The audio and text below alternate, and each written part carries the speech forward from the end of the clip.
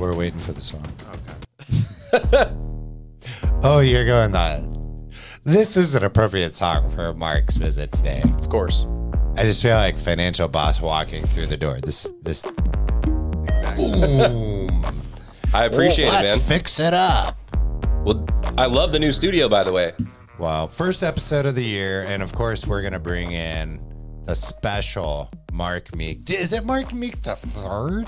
No, it's the second. Second. So, but no one ever says Mark Meek the second. No, so it's the reason I'm not a junior is that in order to be a junior, you have to have the same middle name. And my dad gave me a different middle name, but we had the same first and last. So it becomes the second. But then once it gets another generation, if it's like the third or the fourth, it doesn't really matter. Makes a lot of sense. I think maybe we should just do a whole podcast episode on names and how they... No, I'm just joking. Absolutely. But if you're just jumping in right now, my name is Addy Net, and you are listening to MLO, #1 real estate and mortgage podcast. And this is the first episode of 2022. And per tradition now, we bring in my good friend and trusted financial advisor, Mark Meek, who just explained why he is a second, not a junior. Fun fact to start off the year. But... Yep. Mark is a trusted friend and my personal financial advisor. So I only bring in people that I'm usually doing business with, that like I trust my own money investments with. But today we've put some time into thinking about how to provide some value here, because it is a unique situation of where we're at with a lot of new emerging markets, a super appreciated real estate market, as well as inflation. We're seeing wealth being spread out through different generations at a rapid pace, meaning like it's not just grandma and grandpa have money anymore. Yep. Right. So today we're going to dive deep with Mark about some key things you need to do to protect yourself, make sure that you're properly set up for your family and your future. And I really encourage everyone to hang on, because sometimes you might listen to this and be like, Addy, I'm turning off next episode. Like something, this is this is important, guys. Like, we can all do some amazing investments and maybe have huge equity positions and awesome financial structuring. But if it's not protected and you don't have a plan for the long-term game, it can crumble as quickly as it built up. Right, Mark? 100%. And I'm looking forward to it, because I feel like the last couple times we've been on here, it really was more offensive planning, retirement planning, investing, where do we put money to make it grow? I feel like to that point, might be a little bit less exciting, but I feel like I would almost be doing a disservice by not talking about, some of the more defensive strategies, in regards to general financial planning. Well, and just to attest to the subject line, I'm getting a lot of calls, and these are people, I'm turning 34 next month. I typically work with people between the age of 25 and 45 is my most common age bracket, right? But I'm getting a lot of 20-somethings reaching out, being like, hey, Addy, do I need to get a will? Do I need to create a family trust? What do I do with my parents that now are maybe planning to move in with me because they can't afford to go buy their own house? Yep, that's happening quite a lot. A massive uptick. I think I read some article where there was like a 34% increase of millennials issuing wills in the last year. And it's not just because of the pandemic. That's a driver where people are scared, of what if things happen and they get sick.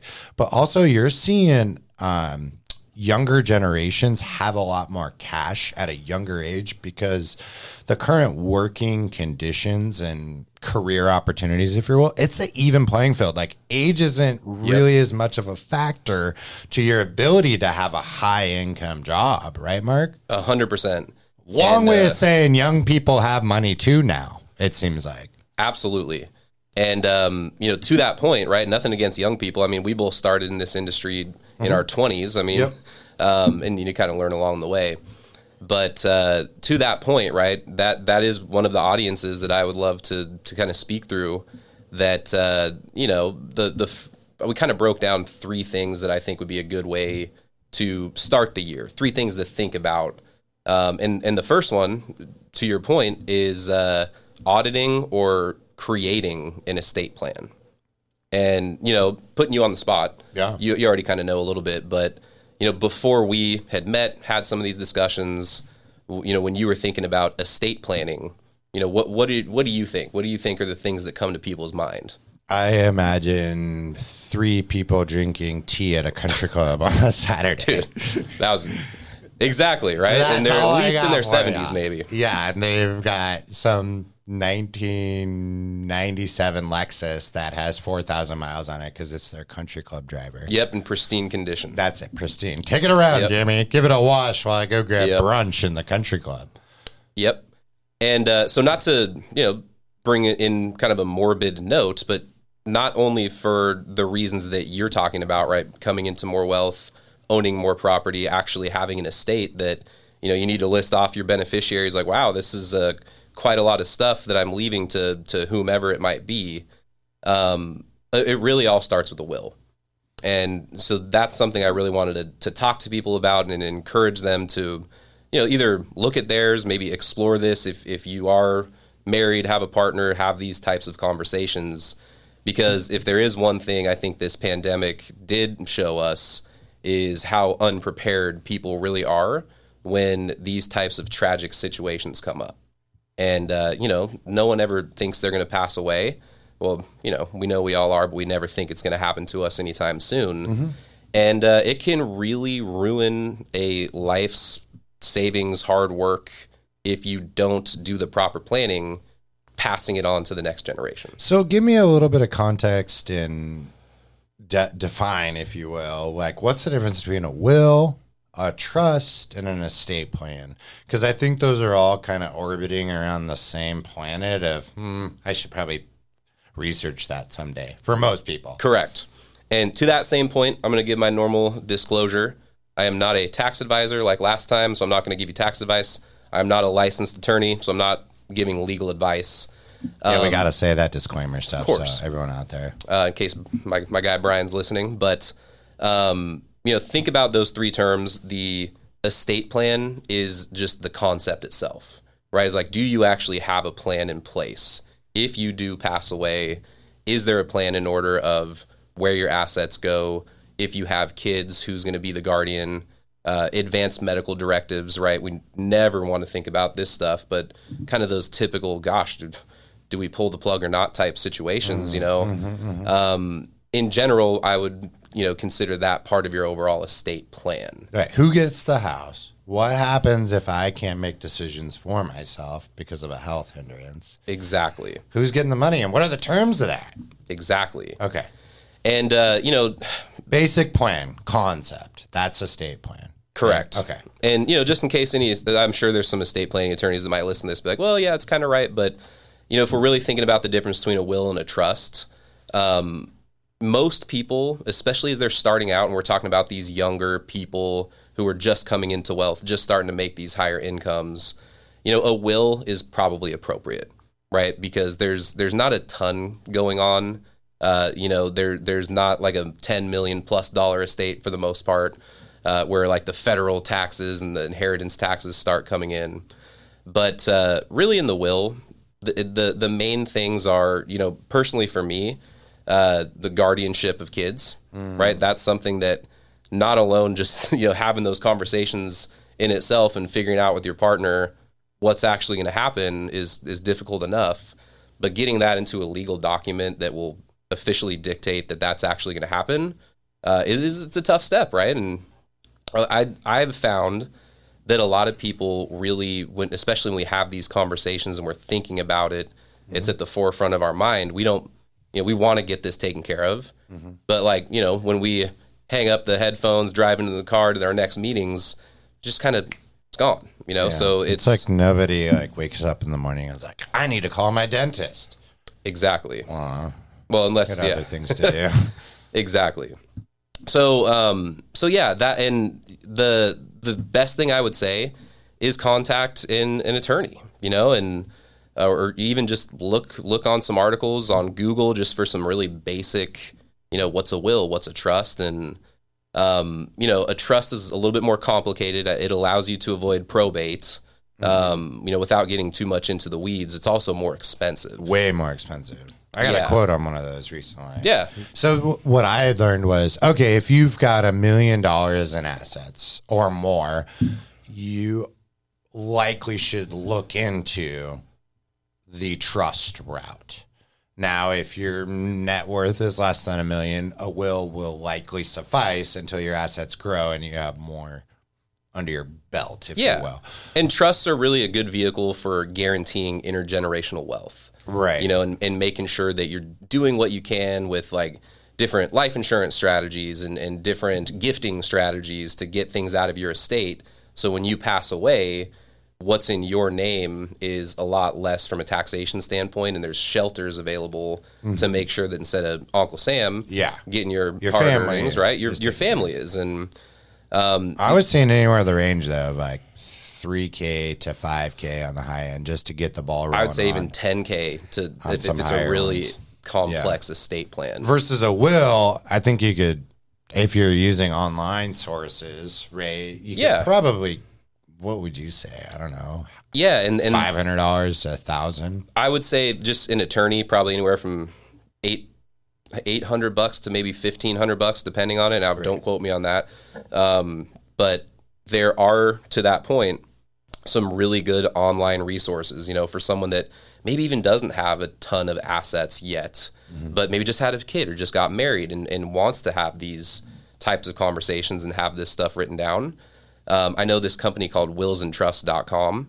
I met with a couple of their representatives in the past, where essentially it's, you know, less of like a in-person, come into the office, drink some coffee type of conversation, but you know, in a more simple fashion, it gets the job done. It creates the legal documents, and you'll have everything dictated about what you want to happen with your life, your possessions when you're no longer here. Well, and on the real estate side, there is a continued uptick in kind of modernized partnerships rather than their marriages. So that was a complicated way of saying a lot of people aren't getting married anymore. They like either don't believe it or they're kind of have a different philosophy, less traditional. That's a really good point. So when you've got joint ownership on homes and you don't have any sort of legal document stating so-and-so gets this, those are things to think about. And a trust and a will can ensure that both you and your family, or whatever you guys decide as a team, that the assets being, you know, inherited or passed down appropriately so it's fair, or how you vision it. Yep. And that's a big tick, because it's like, you know, when you're legally married, there's a lot of default ownership statuses on the deed and title and how it gets handed down. But if you're not married, and say you've been, you know, paying the mortgage for X amount of years, but you did it under your partner's credit. And then all of a sudden, and then their partner has kids, and like, wait, who gets this? Like, what's going on here? And then, you know, Uncle Jimmy comes around the bend when you pass away, and it's like, I'm next of kin. Yeah, it's like, I need some cash.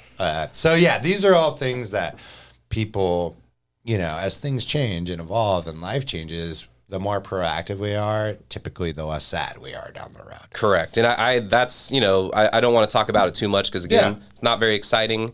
But honestly, I feel like I'd be doing a disservice by not bringing that up. And, you know, just encourage people, you don't even need to go get this done right away, but I just have these conversations or think about this stuff. And even though it's not depressing, dude, like here's a positive story. So there's a veteran who's entitled to the VA loan, amazing loan program, right? If you qualify for it, you could actually purchase a primary home at 0% down. That's fantastic, right? And have a very competitive interest rate. Service members have earned that right. However, not all service members are getting married, to my story before. Yep.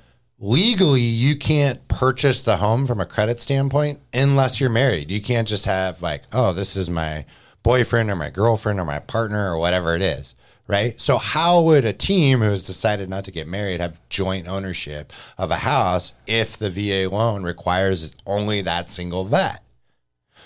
A trust would be a unique way to ensure that your partner has equal rights to the asset. So you purchase it under the name of the trust, and then down the road after close, you could actually go in and work with your attorney to adjust the declarations of the trust so that your partner has equal ownership and rights to that property.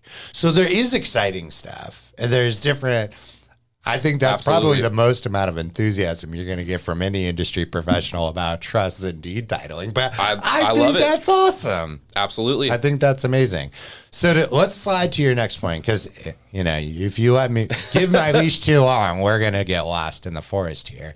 So we had, you know, building out an estate plan. Just start that conversation. You know, a lot of people have done a will, but it's been 10, 5, 15 years. Just refresh that baby. Yeah, we have to update our iPhones like every 60 days at least now. Yeah. So let's refresh, you know, where all your things are going.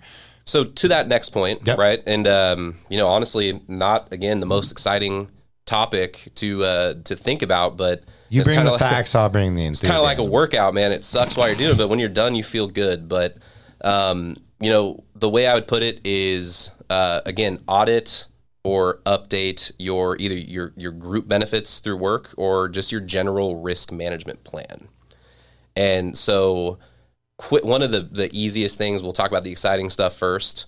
If you are a W-2 employer, have any type of retirement plan that's given to you, double check your matching, right? Like you'd be shocked if you knew how many people we come across that, you know, just have initial consultations, learn a little bit about what they're doing financially, of people that don't even take advantage of free money that their employer is giving them through a 401k type of match. So, you know, so we would encourage, go in, make sure you're maximizing that thing. You know, might make sense to bump it up a little bit if you had a raise to kind of keep yourself, you know, saving more and more. Review your employer benefits. Yep. And like, kind of really review them. And make sure, And going down like to the line by line, right? Make sure you got that dialed in. Audit your beneficiaries, not just on your 401k or whatever retirement plan you have, but even some of your group or your personally held life insurance policies. You know, one of those things is, you know, whether it was a bad relationship there, you know, or a divorce or these things that happen where maybe you had someone in mind as your beneficiary that you're no longer in contact with, or maybe there's a new person in your life that, you know, a lot of times people that aren't married are like, oh yeah, my brother or my mom's my beneficiary. When they get married, they're so excited about the wedding and the honeymoon, they never go back in and change it to their spouse, right? And that creates a lot of problems when people pass away and they're like, whoa, wait a minute, mom's like getting this money. It could create some infighting of like, whoa, that's my husband's money. Like, oh, that's my son's money. I'm the beneficiary. You know, it could create some unnecessary conflict. I'm glad you brought that up, because 'tis the time of the year, right? This is a good time. Most people are a little bit slower in their work. They're getting back into it. Take a couple hours to log in and check those boxes off. It seems like such, you know, low-hanging advice, but you'd be surprised of the impact if missed. And especially with where the world's at now, you just never know. I mean, unfortunately, my father passed away 2 years ago. My grandfather passed away 2 months ago. And it's like, that stuff's real. Fortunately, there are a lot of great things set up to protect my mom. Yep. And if it weren't taken care of, financially, she'd be in a lot of trouble right now. So just taking it from a son who is trying to emotionally support their mother through hard times, like you want to take that time. The short 30, 60, 90 minutes investing to double check, you know, who your beneficiary is, making sure that maybe you do enroll in the employee offered life insurance. That's another thing. I mean, 100%. You could at least get $150,000 just by checking a box. By checking a box, and they take $1 out of your check. Yep. Because you're on a group term, and that makes a big difference. Doesn't seem like anything now, but an extra $100,000 that could go in and, you know, set up your kid's college fund, or at least 1 year of it. I don't know how expensive college is now, but all that stuff makes a big, and there's a lot of cost to passing away too. So those can cover final as expenses, etc. I'm kind of sorry I interrupted you. No, you're hitting the nail on the head, and you bring up some good points of, you know, how easy it is to just once a year just go in and do it, but just life happens. People are busy and they don't spend the time to do it. Yeah. On that same note, probably the most important one that I have, you know, more than anything, just the experience being in this career for a decade now, because when people think of a financial planner, wealth management advisor, people, kind of think of like a stockbroker type, like selling investments, like managing portfolios. But half of the work we do really is geared around the estate planning, risk management planning, insurance planning to protect all of the stuff that you're building.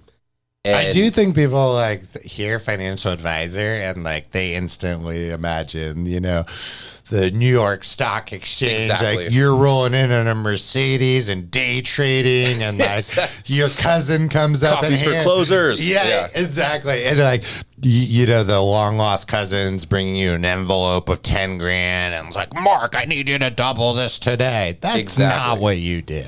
Yeah, and I mean, it's that kind of behavior has been kind of dying since the early 90s, but it's still a stigma that is here. And honestly, I don't know how I would fare in that type of transactionary environment, but most financial advisors are relationship driven now. No one wants to be sold to, and no one wants to have products or stocks shoved down their throat, in my opinion. I was literally just describing a movie called Quicksilver with Kevin Bacon in it, with a bag of money. He literally goes in, he is like a retired day trader, and then moves to like being a bicycle delivery guy, and then his family needs them to double this money to like cure this problem they have. So he starts getting back into it, and it's just like, anyway. So 100%, right? It's there's always that misconception, right? But you're sitting down and it's like, hey, let's look at this as a big picture here. We have Patty, we might have 1-2 properties. You're looking to buy another one.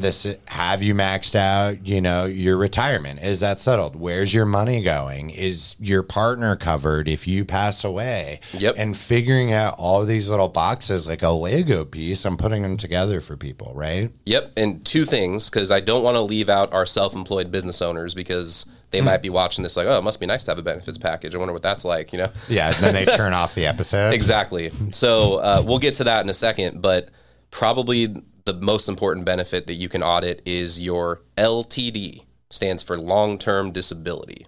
And, it's one of those things that people, they think of long-term disability or just disability insurance in general. They think of like the Aflac duck, kind of similar side of the equation, right? Selling stocks and selling insurance over here, right? We want to bring it back to the middle, from a planning standpoint. But a lot of people think like, oh, I've got disability insurance through work. If I'm out for a period of time, like they'll cover it. But in reality, a lot of people don't know that most group plans will max out at 60% of their income. And it's not forever. No, well, the good plans end at your normal retirement age. Okay. So that would obviously not be ideal because you'd be permanently disabled. Mm-hmm. But what you really don't think about is like, that 40%, I mean, that's a pretty big gap. A lot of people will either buy up supplemental plans through their employer. Candidly, most people, especially higher income earners, will go secure a private policy that's more custom tailored to their situation to kind of stack on top of it, especially if they move employers and there's a little bit of a gap. But 60%, man. Yeah, and the worst part about it, especially if, most good employers will pay that for the employee, and because they're doing that as a benefit, the employee, once they get that 60% benefit and start collecting it, it's going to be taxable to them because they didn't fund it with after-tax dollars. Their employer did, who took it as a business deduction, right? Yeah. So you can't just be like, oh, I'll be all right on 60 because you're going to lose another quarter of that probably. 100%. Yep. And if you're maxed out at your household overhead operating expenses, that might not cover the bills. Exactly. So you're going to go in and check the disability insurances in case something happens. And I worry about this a lot. I mean, I'm relatively young, but it's like, man, especially if you're a single bread earning household, what happens if you don't have a wheel cranker? And honestly, that's the toughest part to conceptualize is those young people like, well, I'm invisible if I'm hurt. Like people in our work where we're not necessarily like doing manual labor of like, oh, I could do whatever I want and, I could still be injured or sick in work. But it's like, dude, think about the last time you even had the flu. Like, do you really think you're going to be your best self in front of your clients and be able to do everything? What if it's something more serious? And, a good way to put it, right, is like, hey, if you were, let's just pretend you make 10 grand a month or something, like 100 grand a year.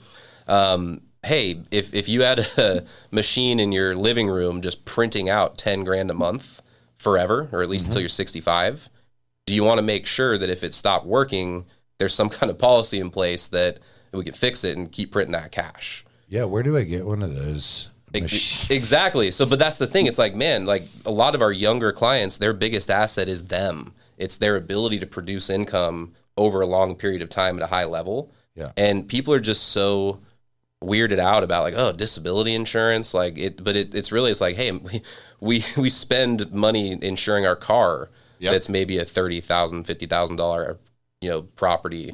Yeah. Just put money out. We spend insurance on our phone.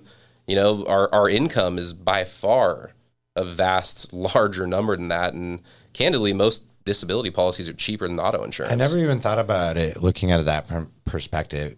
And I love the car because and everyone can relate to that. Yeah, it's like $30,000 to $50,000 asset. We're spending $100 to maybe $185, depending on your driving record per month. Correct. Per month. Yep. So almost $2,000 a year to protect a $50,000 asset.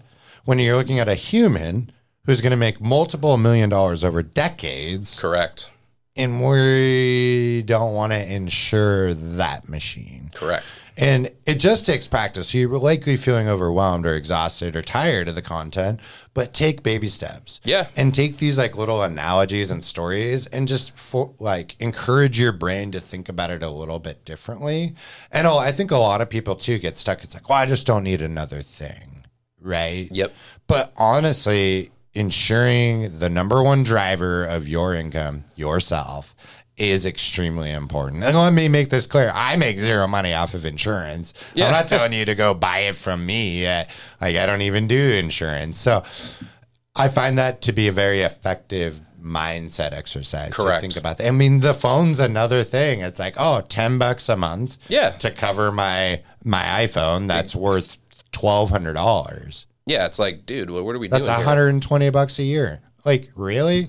But look at yourself as a multi-million-dollar asset. I'll cap it at that. 100%. And going back to the business owners, right? Because I don't want to leave them out.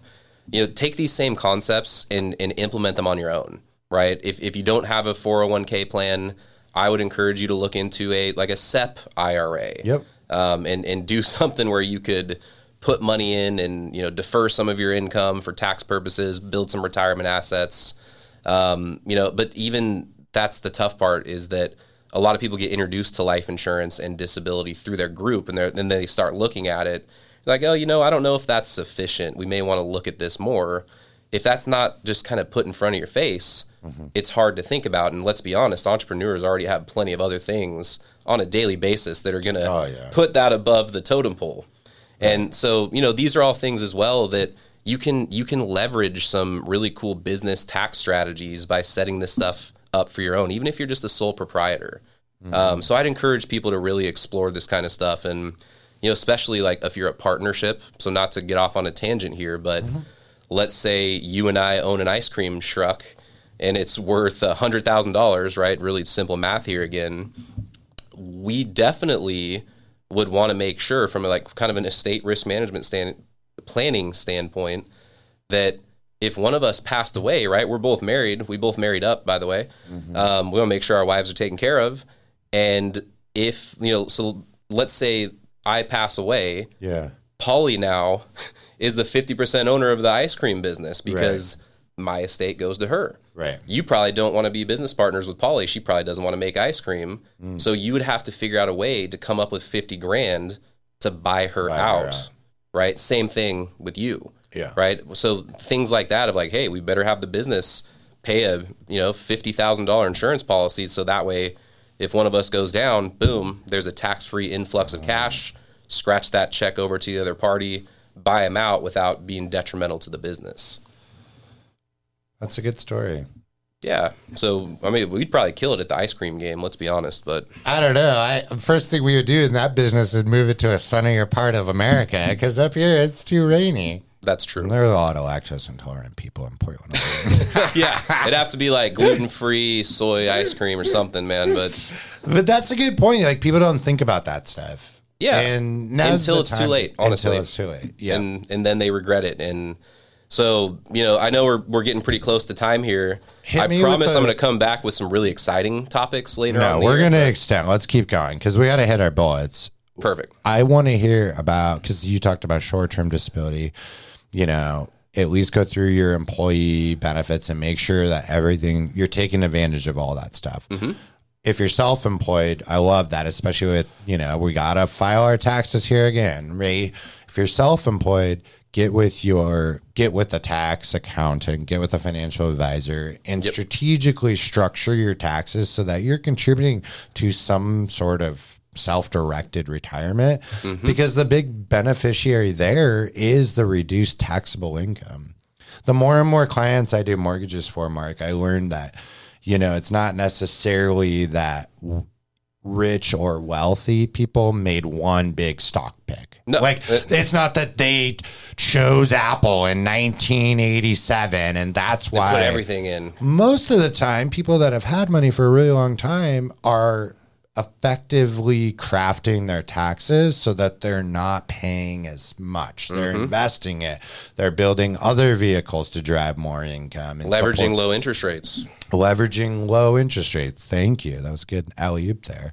So the tax game is super important. And when you're self-employed, you do want to cohesively work with your mortgage advisor, financial advisor, tax accountant, so that you are netting as much as possible, but also not anchoring your ability to navigate through other investments. Because you can also wash out your buying power in the real estate world. Yep. You're like, hey, I made zero money, zero taxes, but you really did. And now you're not going to be able to hook them up with some financing. That happens all the time. And when friends, clients, anyone that's self-employed, we are constantly checking in where it's like, hey, where are you at? Exactly. We kind of got to keep an eye on the write-offs. Yep. So there might be years that someone's like, oh, I'm going to buy a house in the next 5 years. Oh, well, let's put a little yellow flag on this so that we're not overwriting or depreciating, so that we can demonstrate some qualifying income. But short-term pain for long-term gain on that for sure. Absolutely.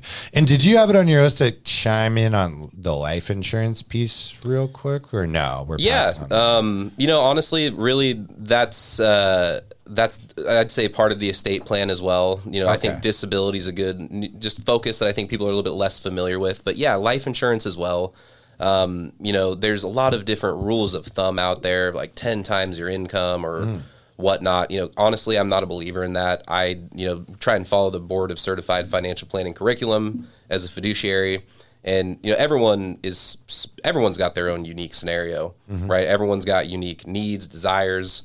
So what I would say is, whether it's an insurance agent or your State Farm agent or a financial advisor, take a look at that number that you have. If something happened to you and you went down, whether it's through your work or you have an individual policy or both, and just kind of audit that on a once or twice a year basis. And like, hey, is this enough? Is this too much? Am I overinsured? Right. I see that sometimes too. And where that's money that could be going in more efficient places. So I would say if anyone either got married, purchased additional property, had any type of kid, got into some kind of relationship where they're blending finances, you definitely don't want to leave the other spouse in a bad spot. Kind of similar from the business ice cream truck standpoint, right? Well, and whenever you and I have our, touch base calls, I think I say it all the time. It's like, I just want, from a life insurance standpoint, it's like, I want everything we owe to be covered and some. So I'm looking at, house one, house two, what's left on those mortgages, right? Yep. If we have this and that, do I have enough coverage so that if I pass away, those can be paid off and now they're true assets, which opens up a ton of options from there for a spouse versus inheriting a ton of debt.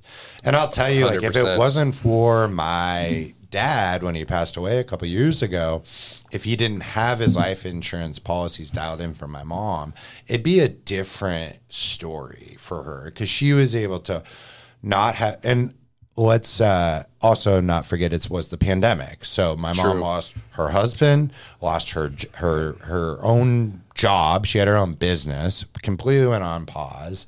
So what can you do? If it weren't for the life insurance, that gave just so many options for her to just focus on her own mental stability, her grieving.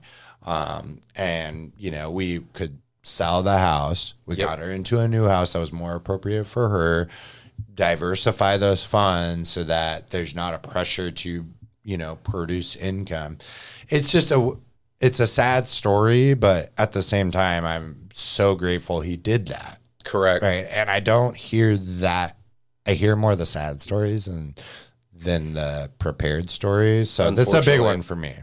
Yep. And honestly, it's honestly the most difficult part of my job as well, because it's something we should address first, and it's not what people want to do. Yeah. So it's a tough way to, it's kind of like eating your vegetables. It's like, you got to do this. Like, before we do anything else, what's the point of having this elaborate retirement distribution plan if your income and your assets aren't protected? I mean, I like to eat the vegetables because my wife's always like, eat salad. You need to take the salad. There you go.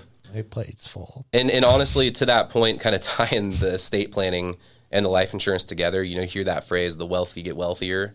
Mm-hmm. I mean, in intergenerational wealth, it really is funded through trusts and massive life insurance planning.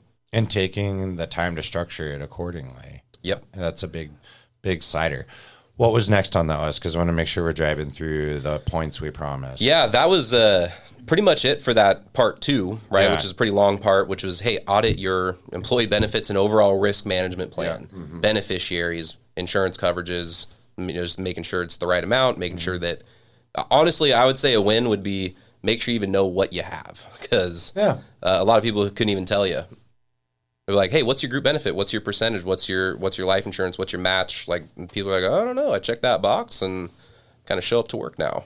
Yeah, go through all that. And what was the third bullet we were going to? Yeah, the third bullet, and it's a really short one, but I don't know about you, but I procrastinate sometimes when I'm faced with something that's either daunting or that I just want to avoid. Mm-hmm. And Travis, Nikki, my team, like, they will know that for a fact.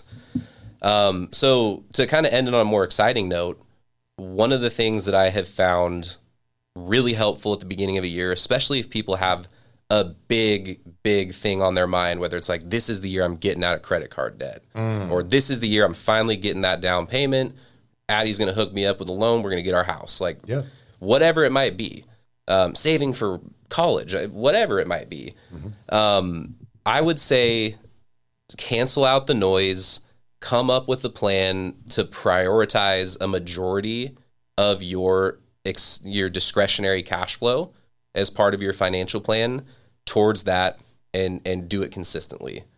What I find is that when we come in and meet with clients like, oh yeah, I want to talk about retirement planning, I want to talk about this, but this debt or building up my cash reserve is, something that is also important, but I'm just kind of avoiding that because, I know if I don't do this other stuff, it's just going to perpetually stick in your head, and it becomes more emotional than anything. And what I find is that if people don't just identify that one kind of theme for the year of like, hey, when it all boils down to it, if I'm sitting here January 1st of 2023, like, what's the one thing that you're going to feel the most proud of accomplishing financially? You got to prioritize that, and you got to have a 12-month plan around it. So what I'm hearing is get your oil changed on your finances. Like, go through and, check off all the boxes. The debt is a big one. I'm going to tell you right now, like, I think we're going to see one of the biggest exposed consumer debt eras this year than we've seen in many, many years. Why? How do you justify that, Eddie? Well, you saw credit liability balances decrease since the pandemic. And why? Because we physically couldn't go out and spend money. We were limited to the internet. So we talked about that last year. It was crazy. I remember. Less sporting events, if any, concerts, gas, all these like consumer travel, spending. Especially, yeah. Travel. And what has happened too is a lot of people have gotten more consumer credit limits that like they've increased. Yep. So which is scary. because income's going up, cash balances have gone up. So American Express, Bank of America, Wells Fargo, they're like, great, let's increase your limits. I'm seeing that you're heavy in cash. They're thriving right now. They're thriving. So it's less of a risk. So now those will get stacked up. Christmas comes around. You justify overspending Christmas because it's just the holidays. You want to spoil your kids. That's what you do. But it was a great year for a lot of people. Exactly. Plus, it was the pandemic. So we need to make sure the kids are happy. So then it rolls over. Now we're seeing the Feds announce an increase in interest rates. The Fed creates the baseline to the top end or the bottom end, depending how you look at it, us, the consumer who it hits, what we pay in interest. They now have said, okay, we're going to no longer stimulate this fantasy land and get back to something that's a better pace, right? So eventually, credit card interest rates are going to go up. Mortgage interest rates are going to go up. So all this debt that we have now is going to be more expensive for us. Yep. So figure it out. And you brought up inflation too. Yeah. That makes debt a little bit more manageable, honestly, because it's going to drive up your stocks, your mutual fund portfolios, your real estate, your incomes, while your debt, is hopefully getting chunked down. You gotta have a realistic plan with that. Your boat needs to make sure it has no holes in it, and overstacked liabilities and consumer debt are holes in that boat. And I think talking to a lot of people looking to buy a home every single day, I hear a lot of this. They're super focused on finding the next beautiful wind sail to take their boat to the finish line when the boat's got 4 holes in it. Yep. Which is like $20,000 of credit debt or a really bad, I might steal that analogy next time I'm trying to communicate that to someone. That's a good way to put it. It is like, why would you focus on getting a bigger sail when you've got a hole in your boat?